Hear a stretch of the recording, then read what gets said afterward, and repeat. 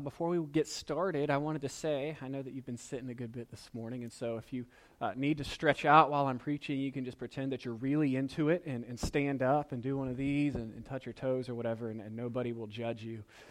So feel free to loosen up. Secondly, I wanted to say thank you. I just felt like this was a good time to say it. As I struggled with my allergies this week and the text that we're going to examine this morning, we did Easter egg hunt over here yesterday and some other things, and I was just next door in my office looking a little rough and rugged. Not ruggedly handsome, just rugged. And you all came over here and made that happen, and so I wanted to say thank you.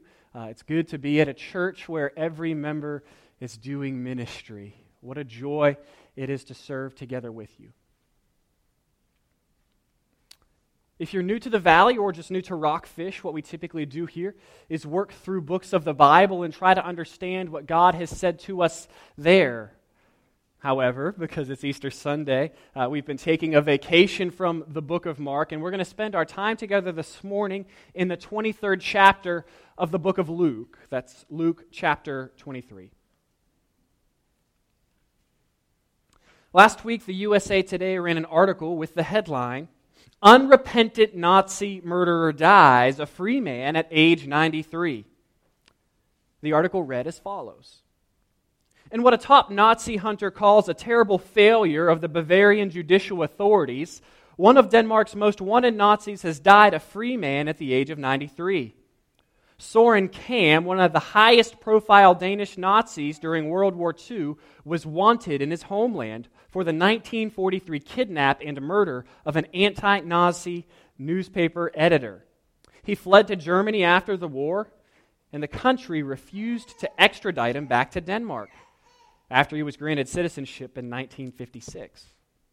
Kam, who died on March 23rd, around 2 weeks after his wife, according to a death notice, also fought on the Eastern Front and was granted the Knight's Cross Medal by Adolf Hitler in 1945.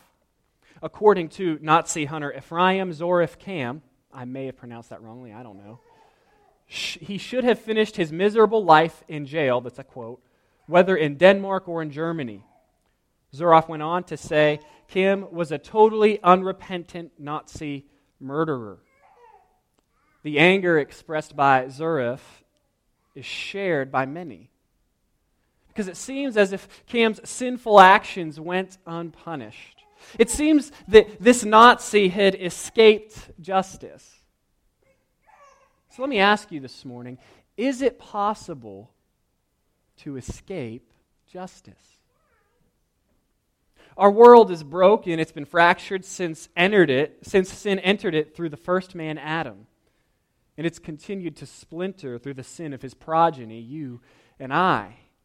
Indeed, our world is sullied by sin, and death is the hallmark of this world.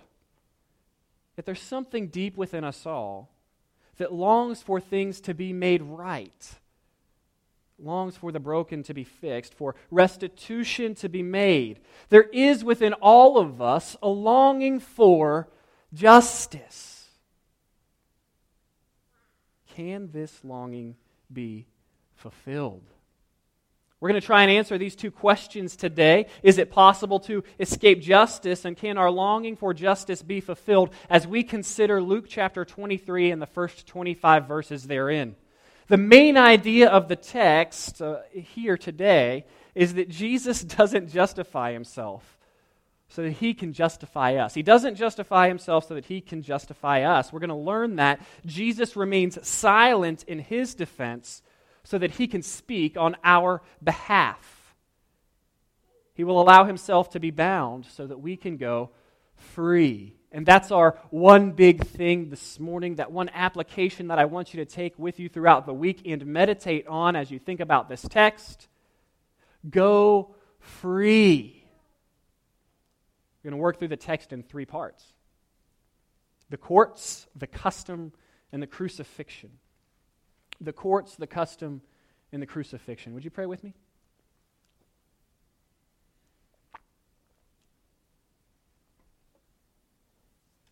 Lord Jesus, we come to you this morning in celebration of your resurrection. Father, if it weren't for the fact of the gospel, we would have no right to come before you. There would be no way for us to worship you. Lord, we are all weak and broken. We all come here as sick people come to a doctor, longing for you to make us well. We thank you that by faith you have made us well, made us righteous, made us right with you. You've given us peace and joy. Lord, we ask that you renew that joy this morning within us as we renew our covenant together and with you. That's the new covenant that's been made in your blood. Father, help us to hear your word and to obey it. Help me to be the conduit through which you might speak, and that we all might hear you and be made more like you as a result. Shape us this morning. We ask it in Jesus' name. Amen. Verse 1. Then the whole company of them, that's the elders of the people, the chief priests and the scribes, arose and brought him, that's Jesus, before Pilate. And they began to accuse him, saying, "We found this man misleading our nation and forbidding us to give tribute to Caesar, and saying that he himself is Christ, a king." And Pilate asked him, "Are you the king of the Jews?" And Jesus answered him, "You have said so." Let's put this in context. Jesus has already endured a betrayal, an illegal arrest, the denial of Peter, a night of illegal judicial proceedings, and a morning of a barely legal criminal trial, out of which the Jewish authorities have decided that the crime he is guilty of is blasphemy against God. He's claimed to be the Messiah. He's claimed to be the Son of God. Now, since the Jewish authorities had no right to exercise capital punishment under the power of Roman authority, they wanted the Romans to execute Jesus. See, they wanted to avoid doing the deed themselves if they could. And that's why they bring Jesus before Pilate. He's the Roman governor, the Roman authority, and he has the power to kill Jesus. And that's their hope. The charges that the Jewish religious leaders bring against Jesus is that he is misleading our nation. He's inciting the people to revolt. Well, that's not really true. If you remember last week, they were all ready to revolt. They had kind of coronated him as their king as he entered into Jerusalem and then looked around and said, "All right, let's go home and get some sleep in Bethany." It's not true. Secondly, they accuse him of forbidding to give tribute to Caesar. That's not true either. Remember, Jesus says, "Render unto Caesar what is Caesar's, and unto God what is God's." And lastly, they say, he claims to be the Christ, a king. Well, that one might be true. But why these charges? See, these religious leaders have convicted Jesus of blasphemy, but Rome wouldn't find that an offense that would merit the death penalty. And so they're trying to convince Pilate that Jesus is a political revolutionary, that he's a king that poses a real threat to the Roman Empire. And so we also must ask, why do these guys want Jesus dead? And let me suggest to you one reason. Change. You see, Jesus was a challenge to their teaching and a threat to their status. His right interpretation of the law invalidated many of their man-made traditions and their system of self-justification. The Jewish religious leaders had perverted God's law into a bunch of rules that you keep in order to earn favor with God.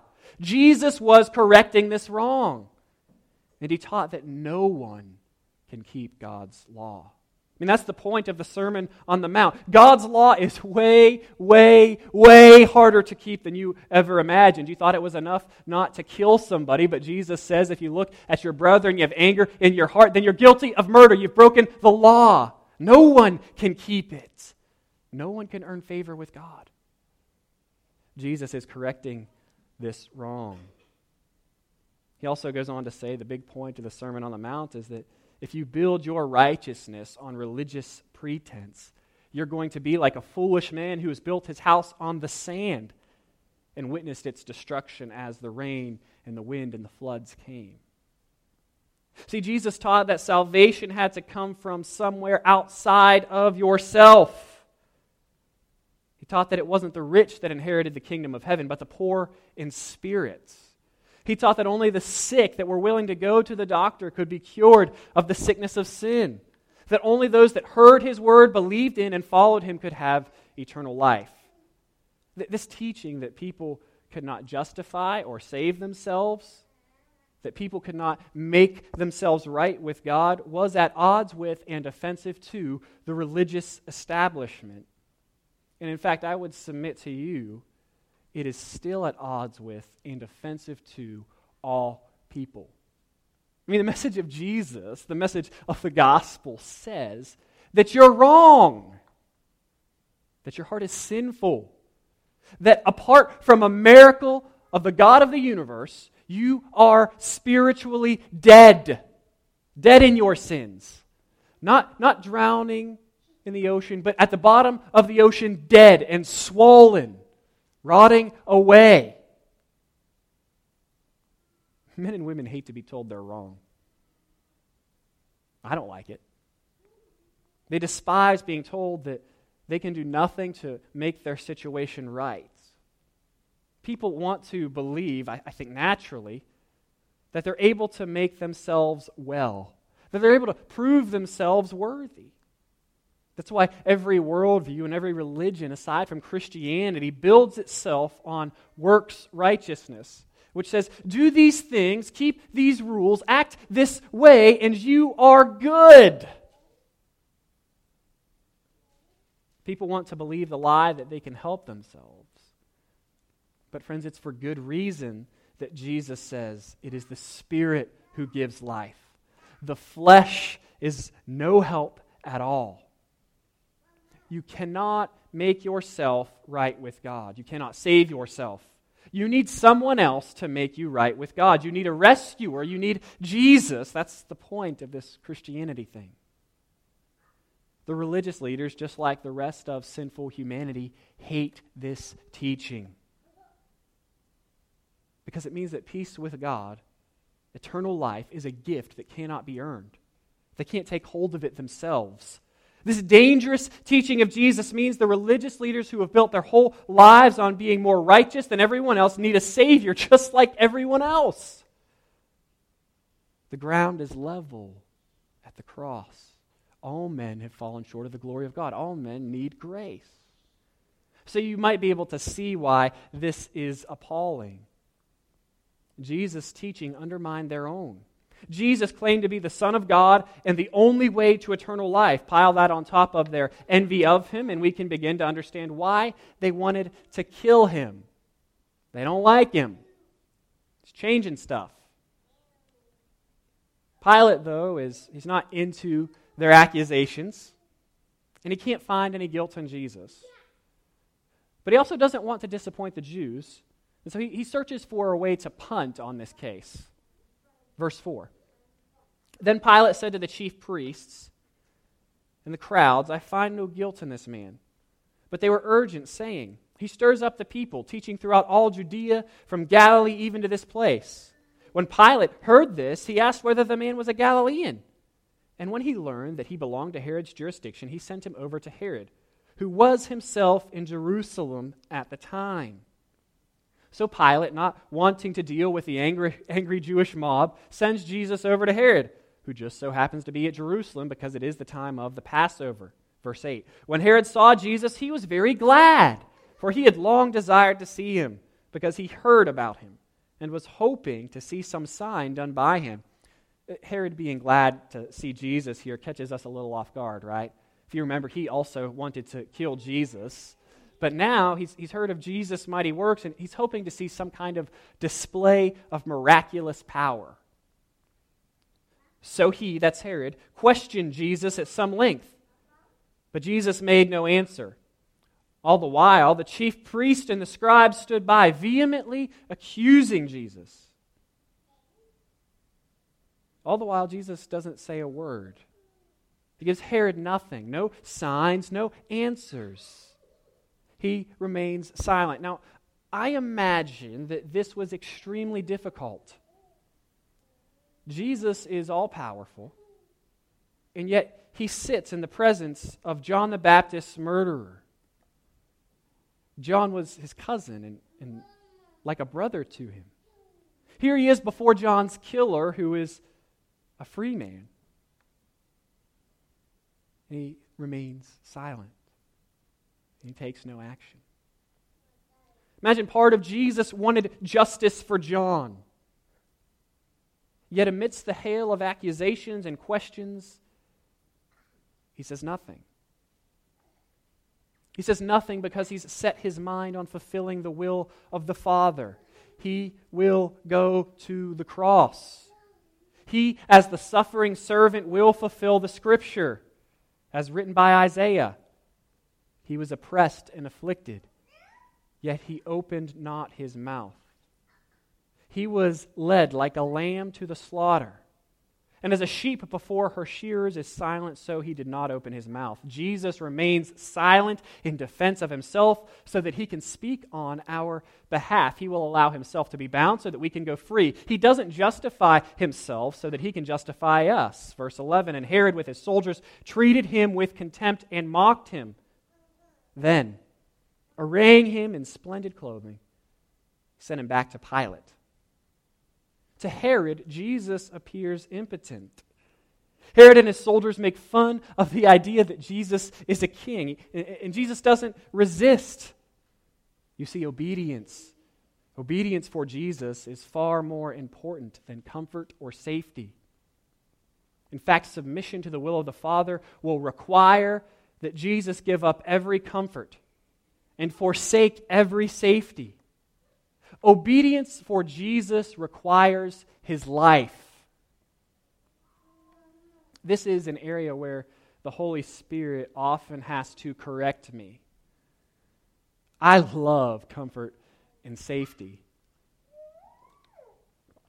For example, I think of how sometimes I don't share the gospel with people because I'm more concerned with my own comfort and their comfort than I am with their salvation. Or I think of how I used to prefer getting comfortable on the couch with a beer and a football game to small group on a Thursday night. Maybe you enjoy comfort too. So you refuse to give up your early morning in order to go to Sunday school, where you're going to be challenged to process, apply, and engage with others about the previous week's sermon. Perhaps you're uncomfortable with not having all the answers. And so you avoid the possibility of being viewed as uneducated by avoiding biblical discussion in your life altogether. Possibly you're in a situation like I was in seminary. You only get one day a week off, and it's a Sunday, so you skip church. Scripture's command to be in community and meet together with other Christ followers ends up pushed along with Jesus to the side of your life like garnish on a dinner plate. Submission to the will of the Father required Jesus give up every comfort and forsake every safety. Obedience required his life. A servant is not greater than his master. Submission to God's will requires that you be willing to give up your life to Jesus. Is faithfulness to Christ more important to you than comfort or safety? Your obedience will reveal who or what you love most.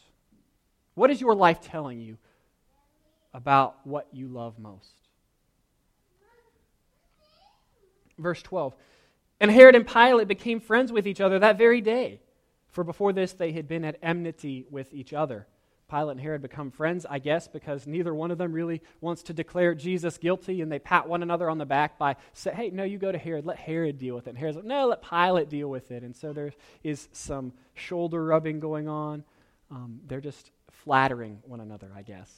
Verse 13, Pilate then called together the chief priests and the rulers of the people and said to them, you brought me this man as one who was misleading the people. And after examining him before you, behold, I do not find this man guilty of any of your charges against him. Furthermore, neither did Herod, for he sent him back to us. Look, nothing deserving death has been done by him. I will therefore punish and release him." Note, Luke is highlighting for us here Jesus' innocence. You have two witnesses, Pilate and Herod, confirming that Jesus is not guilty. It's kind of neat that Deuteronomy 19 tells us that truth has to be confirmed by the mouth of two witnesses. And here we have two witnesses that aren't really on Jesus' side confirming his innocence. He's not guilty. But hoping to appease the crowd, Pilate offers to make a deal. Listen. I know Jesus isn't guilty, angry Jewish mob. So what do you say? I just have him beaten half to death and we call it even. Everybody goes home happy. To which the Jews respond, "Half dead is not good enough. We need him fully dead." Pilate seems to want to release Jesus. In Matthew's account, he even gets a text message from his wife telling him to have nothing to do with Jesus. Matthew writes this, "Besides, while he was sitting on the judgment seat," that's Pilate, he's sitting there judging, he's making good use of his adjudicating powers, "his wife sent word to him," so his cell phone goes off in his pocket, "have nothing to do with that righteous man, for I have suffered much because of him today in a dream."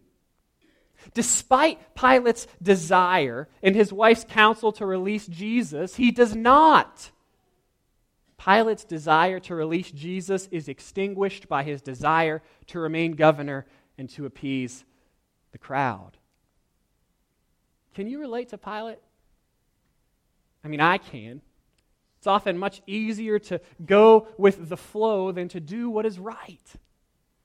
Everyone, I think, enjoys being liked. I've never met anyone that said, "I really hope you don't like me." Sometimes the right thing is unpopular and uncomfortable. Makes me think of a time when I was in college. The Christian group I was a part of had the joy of seeing a young couple come to follow Jesus. They were excited. We were excited. It was an exciting time. However, this couple soon confessed to us that they were living and sleeping together. Let me tell you, it wasn't exactly fun for our leadership to point them to Jesus' teaching on sexuality, marriage, and family. In fact, the couple initially found it offensive. But by the work of the Holy Spirit, they soon decided that obedience to Jesus' teaching was for their good and would result in greater joy than indulging in the temporary pleasures of sin. The guy moved out of the apartment and into a place with some Christian brothers. Others helped to pay for the girl's increased rent until she was able to find a new roommate. And after about a year, the couple moved back in together upon getting married. And they'll both tell you to this day, their decision to abstain from sexual activity and to stop living together until they got married was one of the best they ever made. These situations don't always play out that way. In fact, quite often, they result in really unpopular response. People don't like to be told they're wrong. Typically, they reveal that those who think they are Christ followers actually prefer their sin to Jesus. It results in ill feelings toward Jesus and his church. This couple, though, in this situation, proved that their strongest desire was to love Jesus rather than to satisfy their passions. Their Christianity was bearing fruit. They were living what they confessed. What is your strongest desire? What is your greatest love? Is your commitment to Jesus empty? Meaningless? Or is it fruit-bearing? We always act according to our strongest desire. And Pilate's strongest desire was to please the people. His obedience to this desire revealed that his greatest love was not Jesus, was not doing the right thing, but popularity and power. And his decisions resulted in inexplicable evil. Now, if you're observant in your Bible there, you're going to notice a little discrepancy.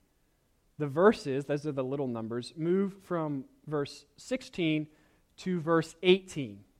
What happened to verse 17? Or maybe you have it in brackets there, I don't know. Simply, it doesn't appear in the oldest Greek manuscripts of Luke, which means it's probably added later on by a scribe who thought that it should be included here, because it is included in Mark 15:6 and Matthew 27:15.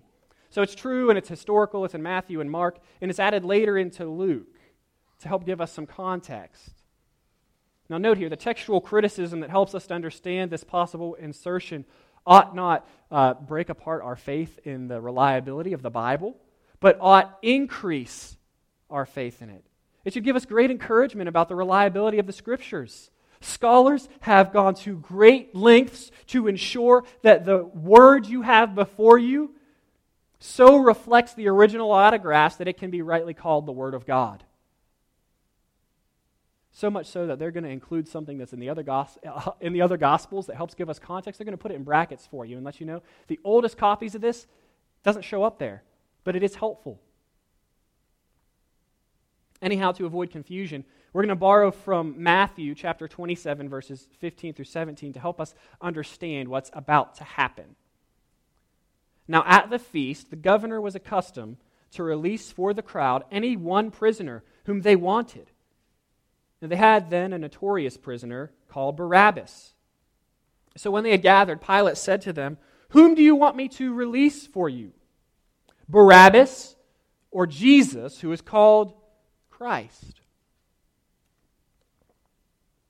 So it's apparently a custom at the Passover feast for the governor to release a prisoner of their choosing.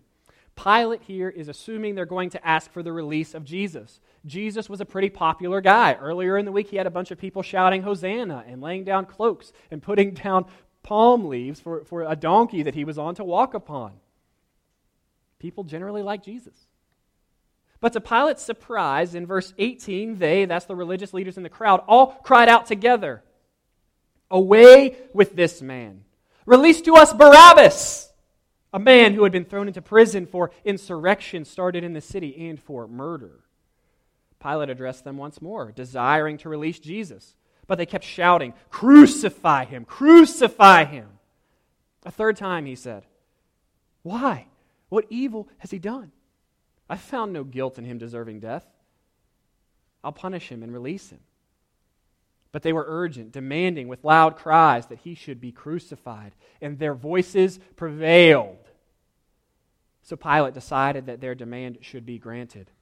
He released the man who had been thrown into prison for insurrection and murder, the man for whom they asked. But he delivered Jesus over to their will. The man the crowd frees is described as an insurrectionist and a murderer. This is a rebel trying to lead a revolution against Rome. And in the process, he is murdering Romans. This is a notable prisoner. This is a man that is worthy of death. Jesus is no rebel. He's no insurrectionist. He's no revolutionary. He isn't killing anybody. And in fact, he has a nasty habit of raising people from the dead. Jesus is a worthy man. How was the crowd swayed then to ask for Barabbas? Might I suggest that the religious leaders had propped Barabbas up a little bit? This man is more Messiah than Jesus. At least he had the nerve to try and overcome our oppressors. At least he's picked up the sword against Rome. What has Jesus done? Nothing. I think easily persuaded, the crowd begins to shout alongside the religious leaders, "Give us Barabbas!" This man, this Jesus, is no Messiah. He's proven himself to be no king and nothing more than a blasphemer. He's not made good on his word. We're still oppressed. He's not overcoming Rome. Give us Barabbas and crucify this wannabe. It's also interesting to note here the meaning of Barabbas' name. It means son of the Father.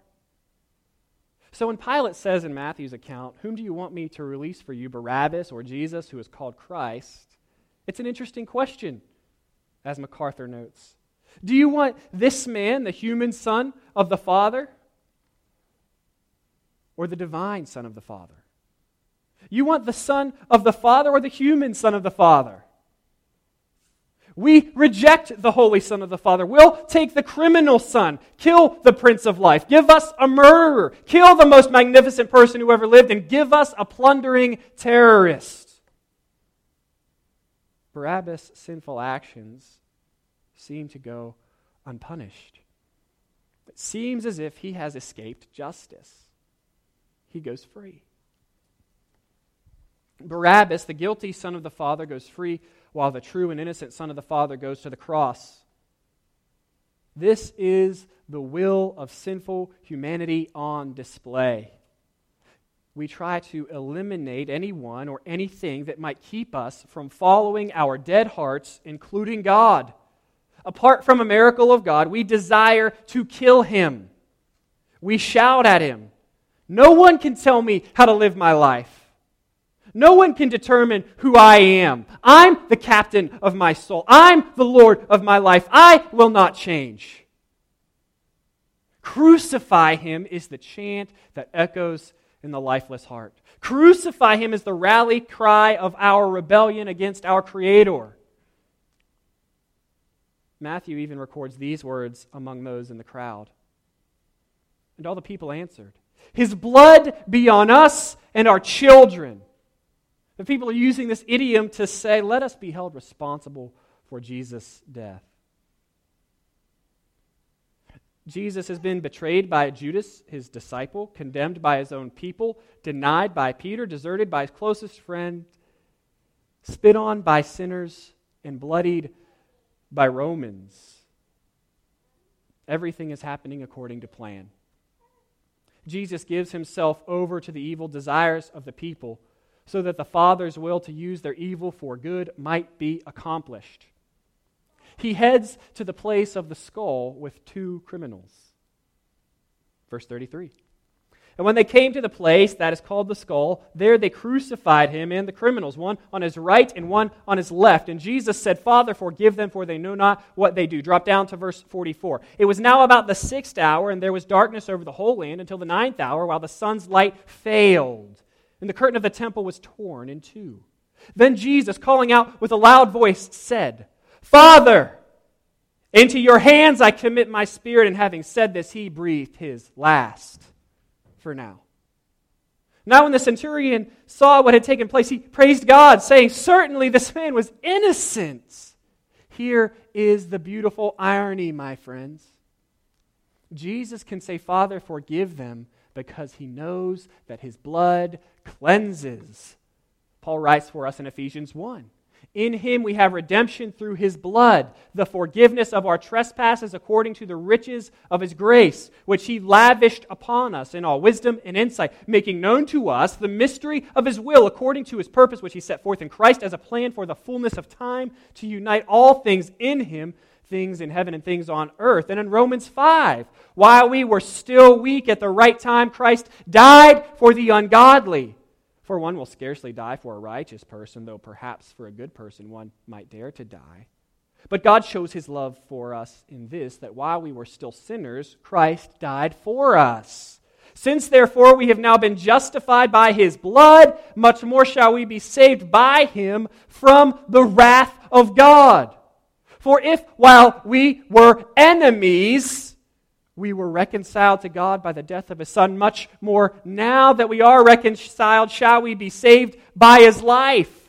More than that, we also rejoice in God through our Lord Jesus Christ, through whom we have now received reconciliation. Apart from Jesus, we're dead in our sins. We're enemies of God. Yet, while we act as God's enemies, Jesus acts to save us. He acts to save His enemies. Those that shouted, Crucify Him. His blood be on us and our children. They meant to say, treat us according to our guilt. But Jesus has redeemed even that phrase, so that now His followers, you and I, cry out, His blood be on us and our children. Let God treat us according to Jesus' innocence rather than our guilt. His blood cleanses. The story's not done yet, though. Jesus proves His person and His work by raising from the dead, chapter 24, verse 1. But on the first day of the week, at early dawn, they went to the tomb, taking the spices they had prepared, and they found the stone rolled away from the tomb. But when they went in, they did not find the body of the Lord Jesus. They were perplexed about this. And behold, 2 men stood before them in dazzling apparel. They were pretty afraid, and they bowed their faces to the ground. And the men said to them, "Why do you seek the living among the dead? He is not here. He is risen." Jesus, in a historically verifiable way, rose from the dead. This is the most plausible explanation for the empty tomb and the spread of Christianity. Now, quickly, for those of you that are here because it's Easter, and going to church is what you do on Easter, maybe it's the only way to get a decent lunch from your mother-in-law, I don't know. I want you to hear that when Christians say Jesus rose from the dead, we're not just making a theological claim. We're not just making a spiritual claim. We're making a historically verifiable claim. You've got to deal with Jesus. You should at least want to. I mean, he lived, he claimed to be God, was killed for that claim, and then he rose from the dead. Shouldn't you at least consider this? I mean, Romans know when people are dead. That's what they did. And if he stayed dead, why didn't the Jews or Rome produce his body when his followers and hundreds of others claimed he had risen and started causing problems? I mean, if he stayed dead, why would his disciples die for him? I mean, certainly men will die for convictions, but I think you'd be hard-pressed to find someone willing to die for a concoction. Who would die for what they know to be a lie? There's much more to be said about this, but it would stray from my purpose here, so let me direct you to N.T. Wright's book, The Resurrection of the Son of God. Pick it up if you have doubts. It'd be very helpful in terms of verifying for you the resurrection of Jesus historically. That's N.T. Wright in the book's titled The Resurrection of the Son of God. The point here is that Jesus gave himself into the hands of men to be killed for your sins and to rise as the first fruit of the new creation, so that by faith in him you might also die to sin and live to righteousness as a new creation. Now you might ask, how is it that Jesus' blood cleanses us? How is it just for our sin to go unpunished? Simple. Our sin does not go unpunished. Jesus trades places with us and sheds his blood so that we don't have to. You see, you are Barabbas. I am Barabbas. We are Barabbas. We are sons and daughters of the Father that have rebelled against him by choosing to follow our hearts rather than his word. We are insurrectionists and murderers. Yet we go free because our sin has been dealt with on the cross. As Robert Smith has said, it wasn't 2 but 3 thieves who died on Calvary. The one in the middle also took something that didn't belong to him, my sin. Jesus takes your sin. There's a great exchange between Jesus and his followers. He takes their guilt, and they take his righteousness. Jesus frees us from evil's chains. He takes the grave so that he might free us from it. Friend, he took hell so that you could have heaven. He became a curse so that you could enjoy the promise of life together with God. Jesus has freed you from death's grip. You need only follow him to go free. Jesus didn't justify himself so that he could justify you and I. So we return to our question. Is it possible to escape justice? No. All sin has been punished in Jesus or will be punished upon his return. God judges rightly and deals with sin. The bigger question is, will he judge you according to what you deserve, what your sin has earned, or according to what Jesus deserves? Will you trust in your self-righteousness? Believe me, that's a losing bet. Or Jesus' righteousness? Our longing for justice will only be fulfilled when Jesus returns, adjudicates properly, and makes all things new. Church, our Lord is risen. He reigns. He is building His kingdom, and He will return. Let us rejoice in His saving work this morning. And together pray, "Come, Lord Jesus." Let's pray together.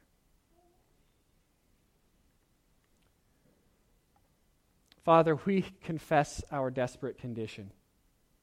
All of us are guilty of trying to live our lives according to our way and our wants and our desires rather than according to your perfect plan and design for life.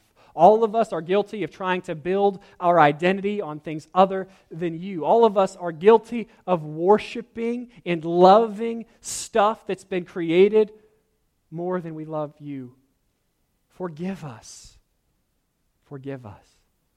Father, let your blood be upon us and on our children. Cleanse us.